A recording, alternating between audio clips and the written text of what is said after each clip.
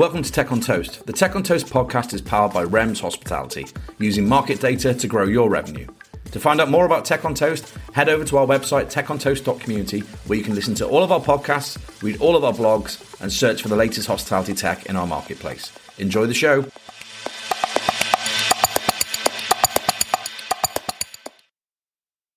Hello all, welcome to the next episode of Tech on Toast, and this week we are very happy to be joined with Patrick Clover, founder of Stampede. Patrick, how are you? I'm very good, thanks, Chris. How are you? I'm all right. And not everyone asked me that. You're very kind, so thank you. No, I'm very good. And where are you, Patrick? Because I always like to ask us at the start. I'm based in Wales, and you are?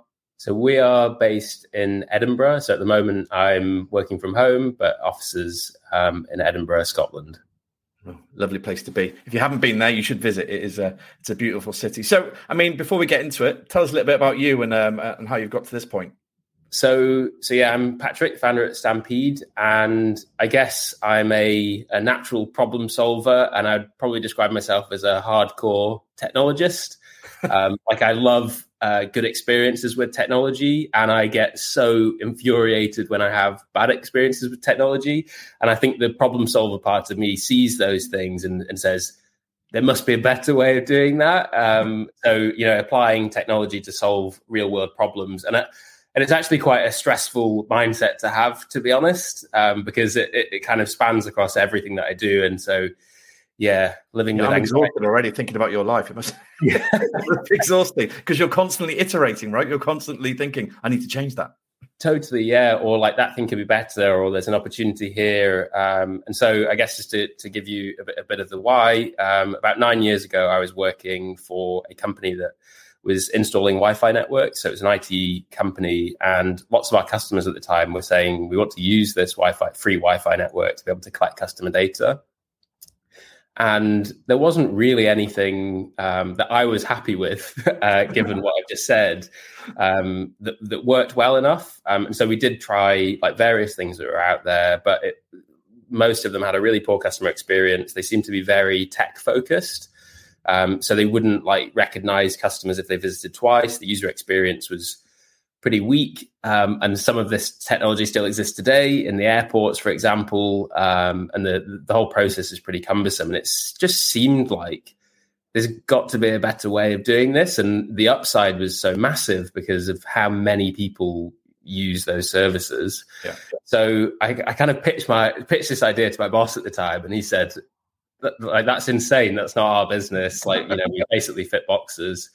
And so three months after that, I quit my job and sort of started working on a prototype and built something, and then just started pitching it to local businesses in Edinburgh. And funnily enough, just by chance, and I learned this recently, Edinburgh has got 3 times the number of hospitality businesses per capita than any other city in the UK, including London.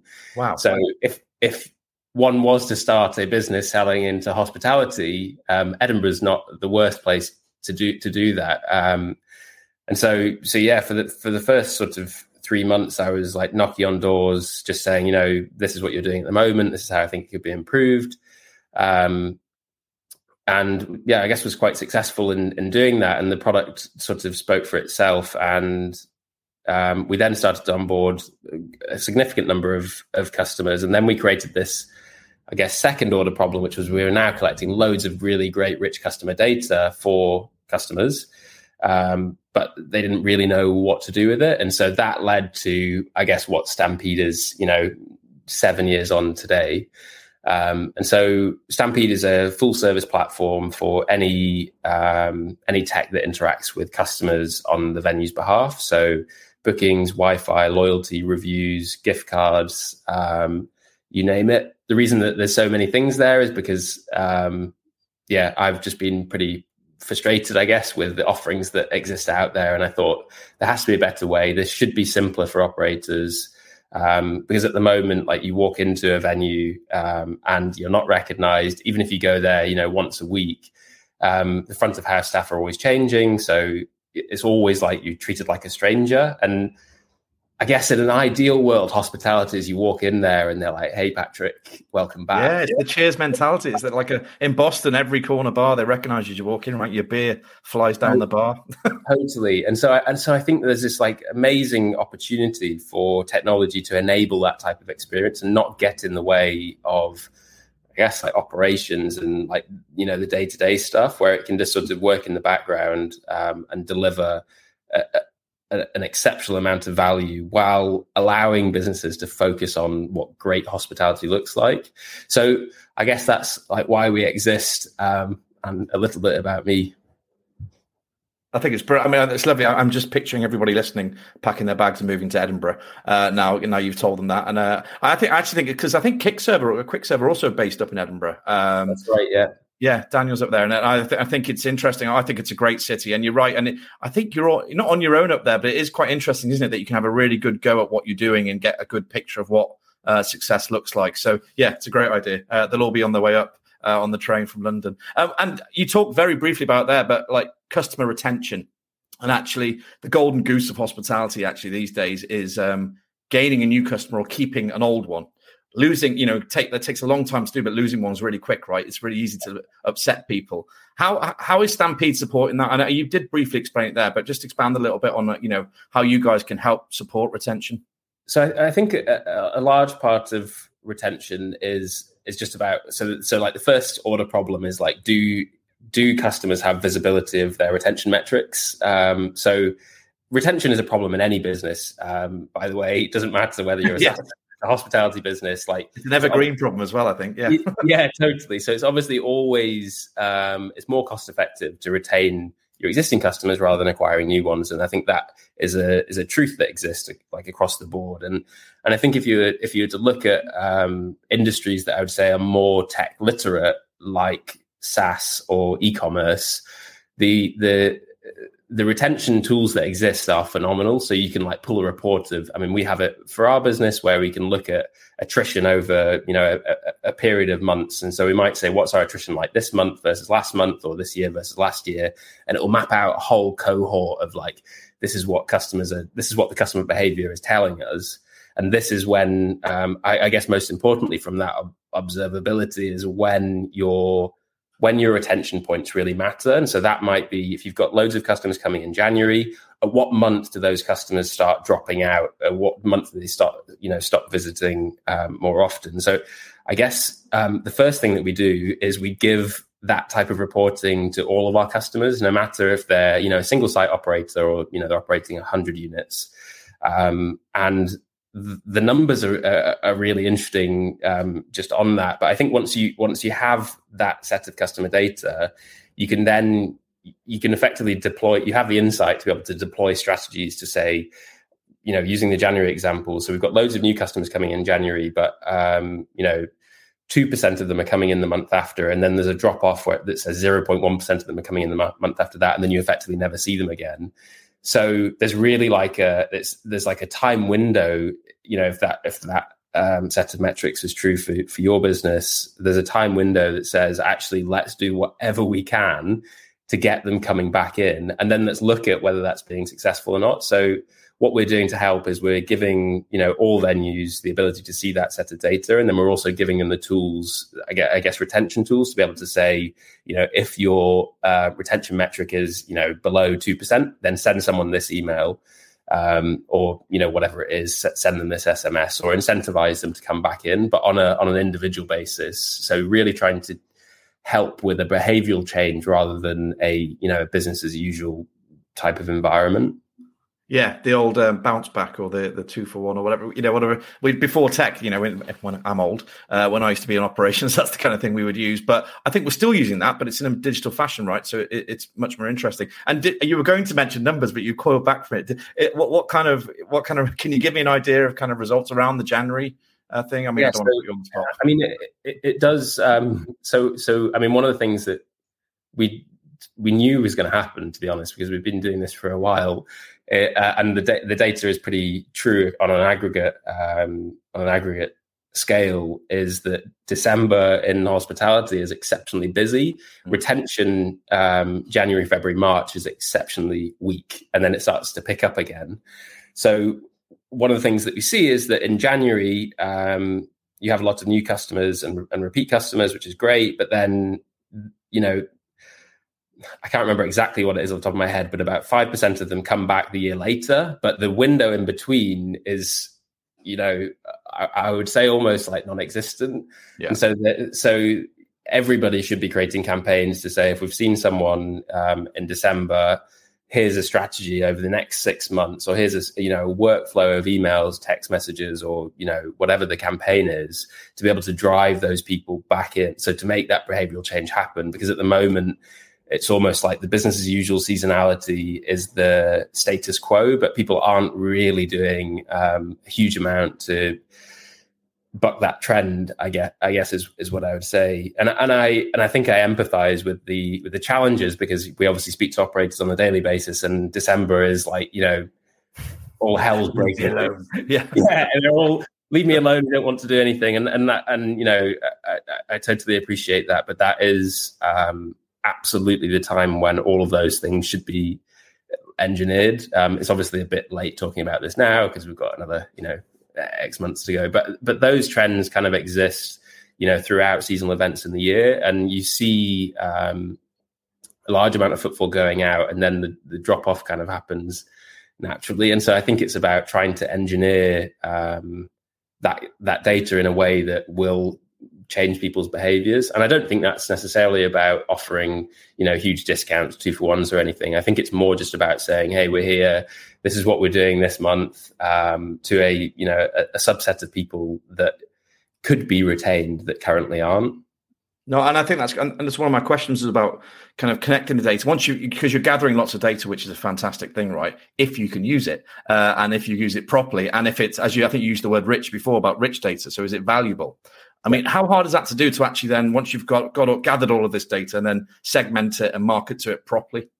So I would say extremely difficult, because data exists in these silos, and we have this problem in our business as well. And I think it's true of every business, where there are these pots of data that might be invaluable or might tell you something when added to another set of data that you couldn't have come up with if the two things weren't joined. And I think that's one of the problems that exists with I guess it's like a 21st century problem. Everybody's been creating these tools to solve a specific problem. I don't know, for SaaS businesses, Calendly is a great example. It solves the problem of booking in time with someone. In hospitality, there's loads of solutions for tipping, ordering, marketing. So it might be you're using MailChimp for marketing, you're using, I don't know, something for sign-up forms, trying not to name names. You're using something for tipping, but all of these bits of data kind of exist in different places, and piecing them all together it almost becomes like a data science project. And the resource that exists within hospitality doesn't support that type of activity or talent, I guess, just because the salary of a data scientist could go from 300K to 500K for a hospitality operator, probably, unless you're, in the thousands of units, it's just out of the question.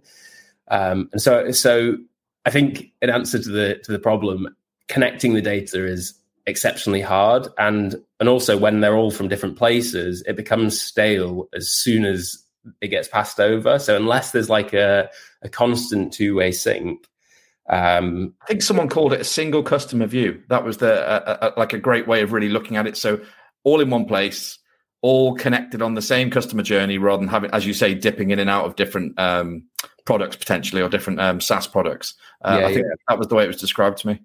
Yeah, so that's exactly how, for the initiated person, that's exactly how I'd say what we do works. So if someone's using our marketing platform, booking platform, Wi-Fi platform, reviews platform, all of that stuff is vertically integrated. So if you're sending out an email about bookings, we can then track conversion on number of bookings, on footfall generated, on retention cohorts, on number of reviews left. So all of that stuff comes for free, effectively. So there is no interconnect between any of these different systems. Obviously, we do have third-party integrations, but naturally, we prefer our first-party ones.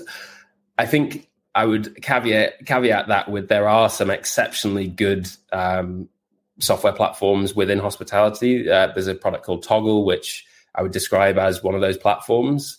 Yeah. And so, if someone was to say, are we going to use our gift cards over theirs? I would say, let's use theirs all day, every day, because it's an exceptionally good platform. I think, unfortunately, there are a few examples of where that is true. And so that's why we offer all those various things. No, that's great. And I think it was interesting before you were discussing, I brought up 2-for-1. That's bad me. But I brought up 2-for-1s, which most operators would be wincing at. But you must get involved in quite a lot of campaigns or help design. Do you help design campaigns, or how does that work? And give me some examples, I suppose, of good and bad without naming and shaming. Yeah. Well, I mean, I've got, I'll focus on the good, I think. Yes, let's do that. Yeah. Just to keep it nice and upbeat. So we've got a campaign manager that's customer facing. So for some of our customers, so like in December, for example, they are just too busy to run these type of promotions. So we'll proactively reach out and say, based on the data that we've got within the platform, this is some things that we think could work really well. And we'll basically provide the template, the customer list, and all we need is the approval from the customer. So try and make that really slick for customers that we're using something like MailChimp. Using our platform is a really great alternative, so they can, build out their own weird and wonderful campaigns, any designs they want. It takes a few minutes and then they hit send on it. I guess in the positive campaigns that we've seen, so we've got a customer called Brickhouse that's in Southend. And so they're a really great use case for us. So I'm going to give two contrasting campaign examples here. I would say it's like casual dining type of food, and right. So every Monday to Thursday they run a meal deal, which is a burger wrap, fries, and a drink for $9.95. And the email is really simple. It's got like this GIF that kind of like flashes, and it's like $9.95. Here's an example of these three things. And then the call to action is book now. So from that campaign, which gets sent out once a week, they're seeing an additional £10,000 worth of visit ROI. So number of people that were tracked into the venue that wouldn't have come into the venue had they not received that campaign that then came in. Clear. Quite elaborate. And so they also get 106 extra bookings from that a week. So just put that on your website. That'll do, right? So, I'm just because I'm a restaurant guy who loves tech. It's not the other way around, and I find it riveting. I find it so interesting that the golden goose, as I called it before, is finding that new customer. Getting a new customer is absolute gold, because once you get them, you can do a great job. You can keep them, right? And regardless of frequency, they're yours for a while. And I think just being able to give that example of driving revenue through what you do, through clever campaigns, or just through it's more about, is it a bit about discipline around marketing and a bit of discipline around the way you behave around your customer data? Because I suppose rhythm and everything like that is quite key, right? Yeah, I think so. And I think that people get into the flow of things, don't they? And it's people kind of don't like change, and so you do what you've always done because that's the thing that you do.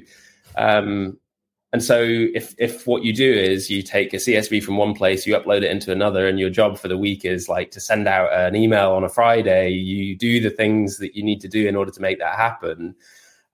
Even if it doesn't, even if it's only tracking email opens, clicks, and number of sends, which is the reality for, I would say, 95% of operators.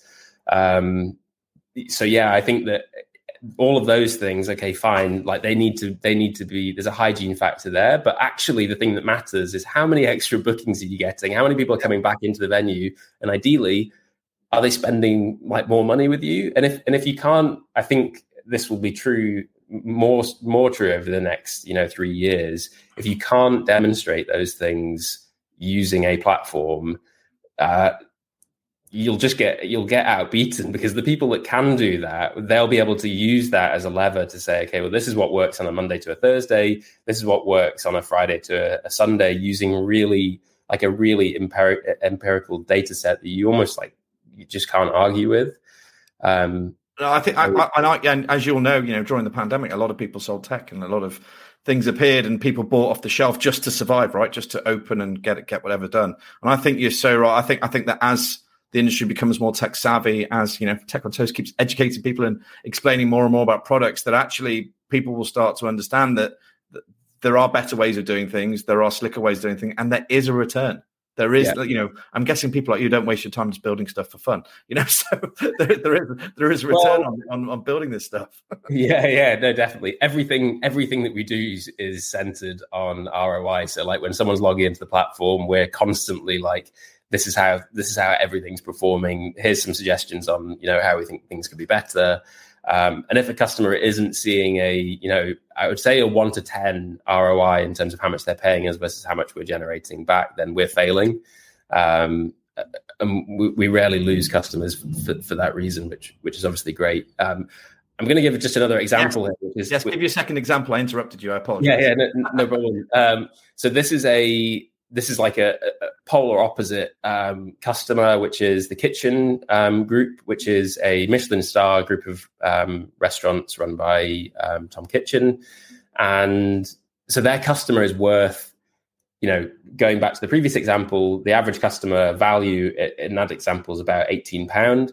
On the Tom Kitchen side, it's 10 times higher, so about 180 to 220. Wow.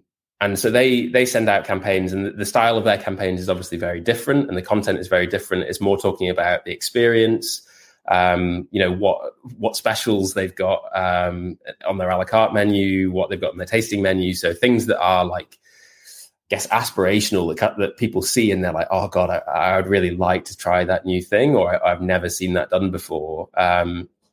And so for their campaigns, they generate a similar amount of ROI, but the number of people that actually come back in is far less. So for their campaign that they sent out talking about a new tasting menu, that generated about £11,000 worth of ROI within the week. So yeah, really great. And that represents about 100, 200 people actually coming back in to the venue. Wow. I think it's. I'm blown away actually because often I do a lot of these chats, right? But not. I suppose I should dig deeper. But when I'm talking to people, it's great to hear that actually there is. And obviously there is. Obviously most guys create a return on what they're doing, but it's really interesting to hear actual metrics around it. It's cool. I think that's fantastic. And what about that then? So you're gathering all this data, you're assisting with campaigns, and you're gathering feedback, I presume, as well from customers. How does that all wrap up? So I suppose to improve overall operations or customer engagement, or one of those big tick boxes? Yeah. So on the feedback side, I think that there's a predatory side to hospitality, I guess, which is I guess I would say that they're big tech providers. Right. I don't mind naming these people because they're the true enemy, I would say. So talking about Google, Meta. Probably categorize TripAdvisor, where the incentives that they have aren't necessarily aligned with the customer in the same way that the customer thinks they are. And so, they're creating these two-sided marketplaces, and it's what they've always done. And so their incentive is actually to retain that customer for themselves, even if they were driven initially by the operator venue. And I'm not saying boycott those things. There's obviously a place for them.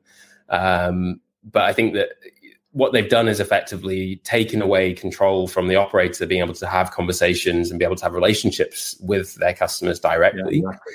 So I think on the reputational side, like if you go to, let's use a nightclub as an example, because this is where we see a lot of great reviews coming in. But if you go to a nightclub and you get kicked out for being, drunk and disorderly, maybe, I don't know, you've had a bad week. You met me before. Yeah, everyone's probably been there. Everybody's got a vice. And so, you get kicked out and you think, oh God, I'm going to go on to TripAdvisor and I'm going to, say this place is terrible for XYZ reason. And that exists out there on the internet, and it brings down, the review score of that business. So for any new customers that are, using those discovery platforms, they see that, and it's not necessarily representative of the type of experience that business is trying to create. And that can be like detrimental to their, to that operator's ability to get new customers or to be the place that people want to go. And it can be really circumstantial, right? That feedback can be really based on one, it is based on one experience by one person. Yeah, totally. So the way that our platform works is we proactively ask everybody that's been in the venue how their time was.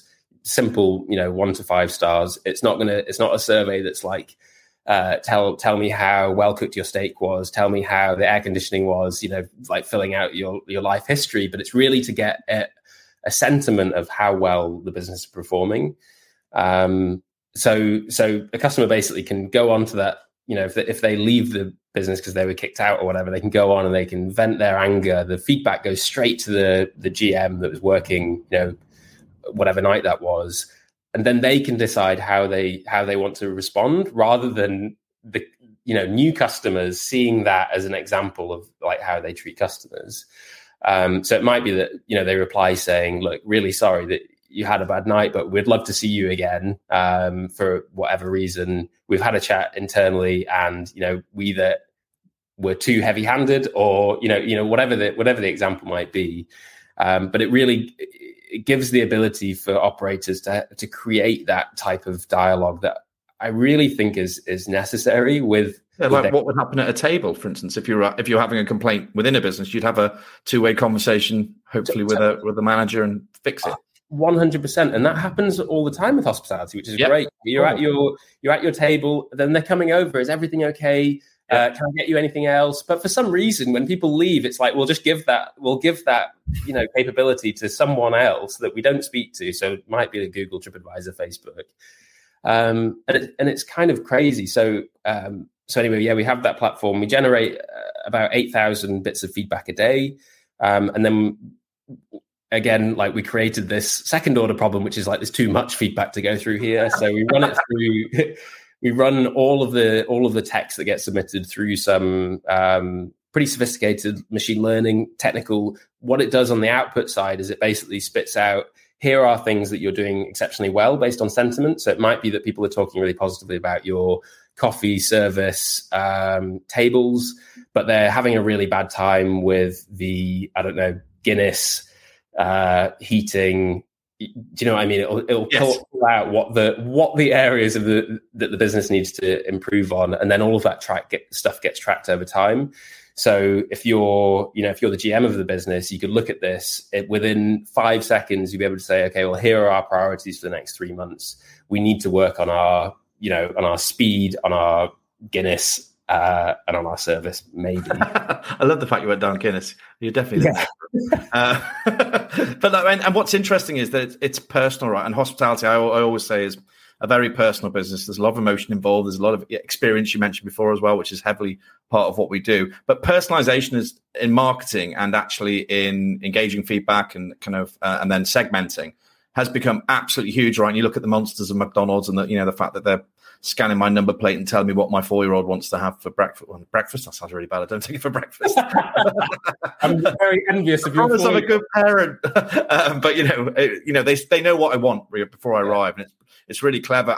How much are you incorporating that Stampede, and how important is that, I suppose, for the future of hospitality in terms of the way we personalize marketing and segmentation? Yeah, I think personalization is massive. So we've got a CRM section of the platform, which has got a pretty sophisticated segment builder. So you can create, there's probably like 1 million, combinations that you could create, but as simple as I want to create a segment of people who have, spoken negatively about the business, but have visited 10 times before. So you could take that segment of customer data, and you might want to send them an automated email saying, this is a priority one issue for the business, because there's a really loyal customer here that's, for whatever reason, had a really bad time. And so that could, ping a notification for someone internally to deal with it, manually, or they could have an automated process which says, look, we'll give you, your next visit is on us.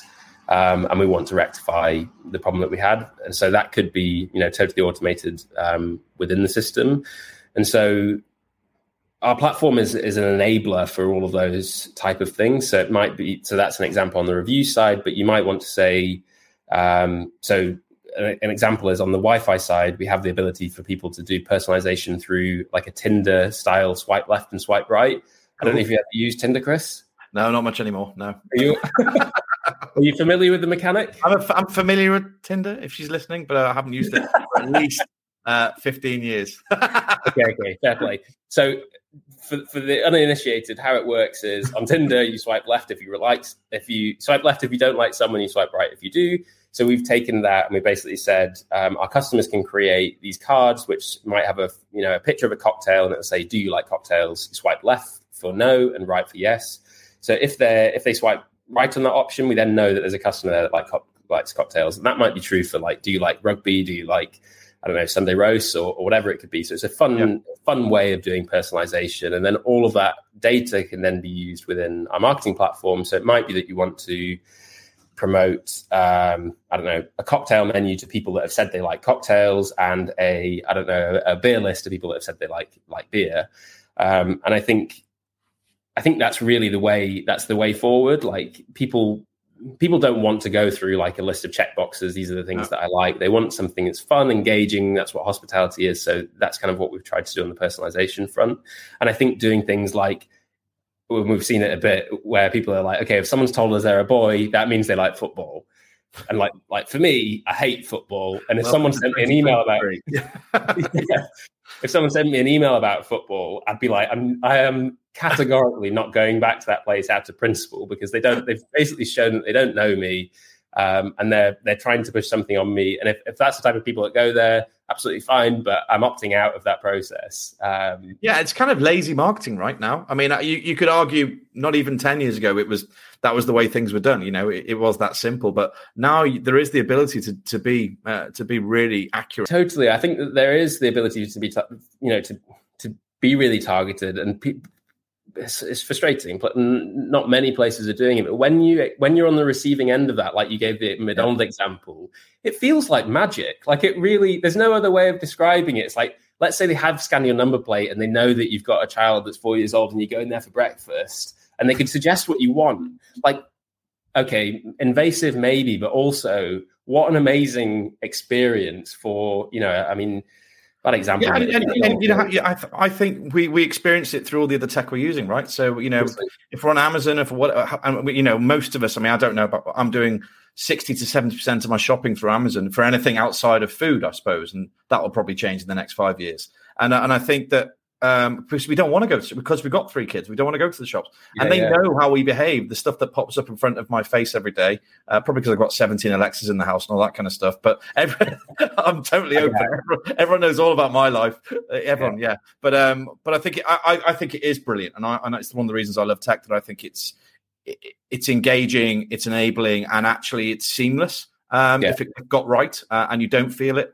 I think that's the thing when it works and it is seamless, it feels like magic. And I think that's the opportunity that I see for our business within hospitality over certainly the next 3 years is to bring that capability that customers now expect to the kind of masses that don't currently have that functionality. So that they can create those magical moments where people go like, wow, even though, they chose obviously through GDPR and whatnot to give that information in the first instance, but ultimately it just creates a much better experience where customers feel known and they receive offers and promotions that are genuinely relevant to them. Will you sleep easy then? Will you be happy once you find?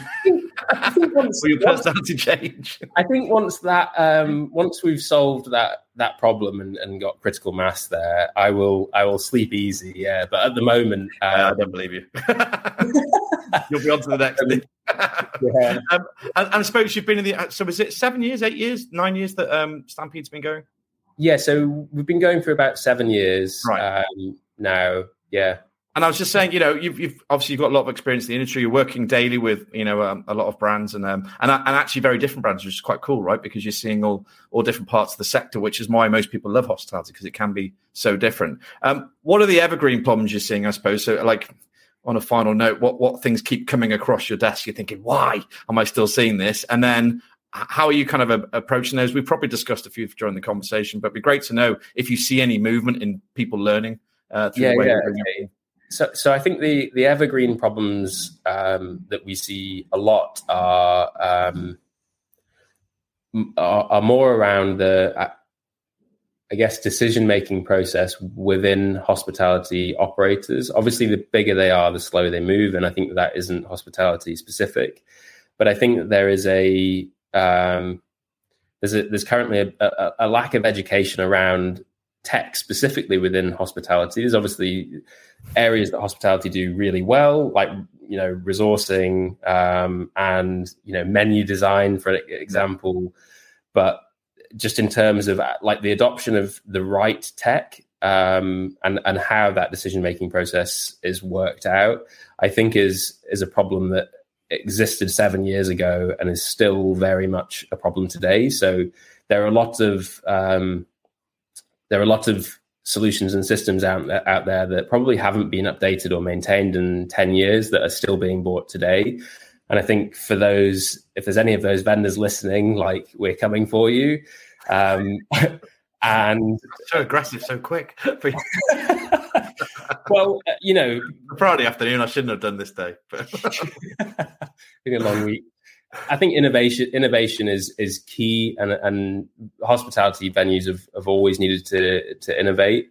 And I think that the vendors of products also need to be aggressively innovating as well, so that we can get to that point where we have magical experiences going out. So I'd say that's the first one. And I think that another evergreen problem is like the reliance on, and we spoke a bit about it in the past, the reliance on third-party data or third-party platforms like those two-sided marketplaces, which have a really low barrier to entry, but a really high difficulty to wean off. And I think that if you're starting a new venue, there should be a strategy to go from relying on those maybe for your initial 10,000 customers to then having a strategy that says this is how we're going to get off whatever that two-sided marketplace might be. Because it's a real fight that's happening in the background with tech specifically, where it's a fight for control of that the customer that's visiting. And hopefully 3 years from now, we'll be in a world where that control exists 100%, for the venue and the venue operators. But I think that it's a problem that, I think has existed for 7 years and is still very much prevalent. Yeah. And I think like probably Deliveroo is a great example of that, where they're in this like dichotomy of wanting to serve the customer and the operator. And, sometimes, you're at their mercy, I guess. And they don't give you the data either. So But you also don't control the levers, right? So you can't say, okay, I'm quiet on a Monday, let's get more orders through Deliveroo. Unless you pay them an exorbitant amount of money for a customer that is, in theory, yours anyway.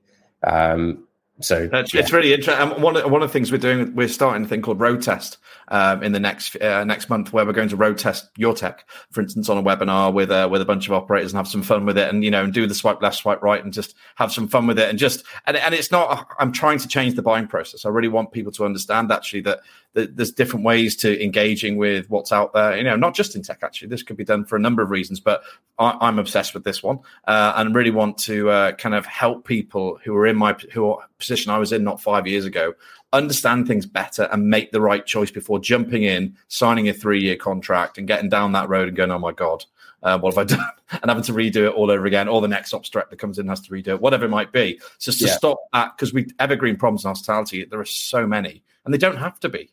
But we have a lot, and I suppose tech has almost, in a weird way, has created another one, right? But for the wrong reasons. So that's what we're going to do about it. And I love what you guys are doing. How do people find you if they're interested in swiping? So you head to our website, stampede.ai.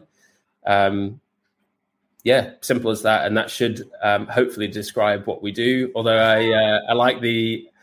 I like the anecdote of just taking this is what we've done for one custer, and that should actually just be our home. You know what? That should just be your front page. Literally, if I was an operator, and I went on your front page and said, "Do you want? I can't remember. It was £10,000 extra a month." I'd be like, "Yes. Where do I sign?" So that's some feedback from me. But because often it's easy, right, to be because your product is complex in the nature that you do a lot of things, right? But actually, what you do is really simple, but the results are fantastic. So I there you go. I'm not a web designer. Please don't take my word for it. Right, great. And what about you? Can people stalk you on LinkedIn and find you there? Of course. Patrick Clover on LinkedIn. I'm quite active there, and I'm very vocal. So if I do have any frustrations with anything, or we're working on something new, I'll share that on LinkedIn. And always, looking to get engagement from people wherever possible. LinkedIn, Patrick Clover. I'm a guy wearing a spacesuit because we're on a mission. Do you just want to explain that before you go? Because I was working for Deliverect a little bit last summer, and they're also obsessed with rockets and space. What's your reason? I think it's just as a it's obviously my job within the business to kind of set the tone, and I talk about this 3 years from now. This is what the world should look like, and if we're not making progress towards that, then we're not succeeding. And there's a really great. I'd probably say it's like an inspirational video of JF Kennedy talking about the space race. It's basically, I'll try and dig it out and I'll share it with you. I'll share it in the link in the podcast. Actually, if you wouldn't mind, that'd be great because I agree. It's fantastic. Yeah, of course. And so what he talks about is how, because at the time, which was I think in the 60s, there wasn't the material science to actually be able to move a vehicle at the speed that they needed to in order to hit escape velocity. There wasn't the fuel efficiencies that were able to get people to the moon and back. There obviously wasn't the technology. So I think everybody knows that there was like a Nokia 3310 powering most of the Apollo missions. And it was this, if you were to look at it objectively, you would say this is impossible. But actually, this whole talk got people rallied around the fact that we do these hard things with technology and science, not because they're easy and not because it's the easy thing to do or the easy path to take, but we do them because they're hard and they're challenging. And I think that oftentimes people forget that and they revert to whatever the easiest thing that they can be doing is. But I really love the notion of like, we're doing this thing that seems impossible. There's Goliath out there, and we're very much the David, but we can achieve it like through hard work and like just basic problem solving, really, and iteration. Like we will get to that point in 3 years, and so like perseverance, persistence. When you have a bad day, like relying on others to pick you up, and just really striving for better. So that's why my avatar is a guy. I'm coming to your next company sprint. You've just inspired me. It's a long journey for me, but I'll be there. More than enough any time. Right, look, Patrick, really cool to speak to you. Really enjoyed it, and actually probably could have done an hour quite easily, but we're not allowed. I have to do a certain amount of time. But anyway, really nice to meet you, and we'll see you soon. We'll see you. Actually, you're on the marketplace. If you need to find Patrick and Stampede, they're on the marketplace. Go and have a look, and also you can review them there. And I'm now embarrassed about my reviews because he's going to be on there looking at the way I do it. So maybe I should have a conversation with Stampede. All right, thanks very much. Say goodbye, Chris. Bye for now. Thanks for listening. Make sure you tune in next week to find out who we've got coming up, or you can go and check out techontoast.community to find out more about what we're up to. Have a great week.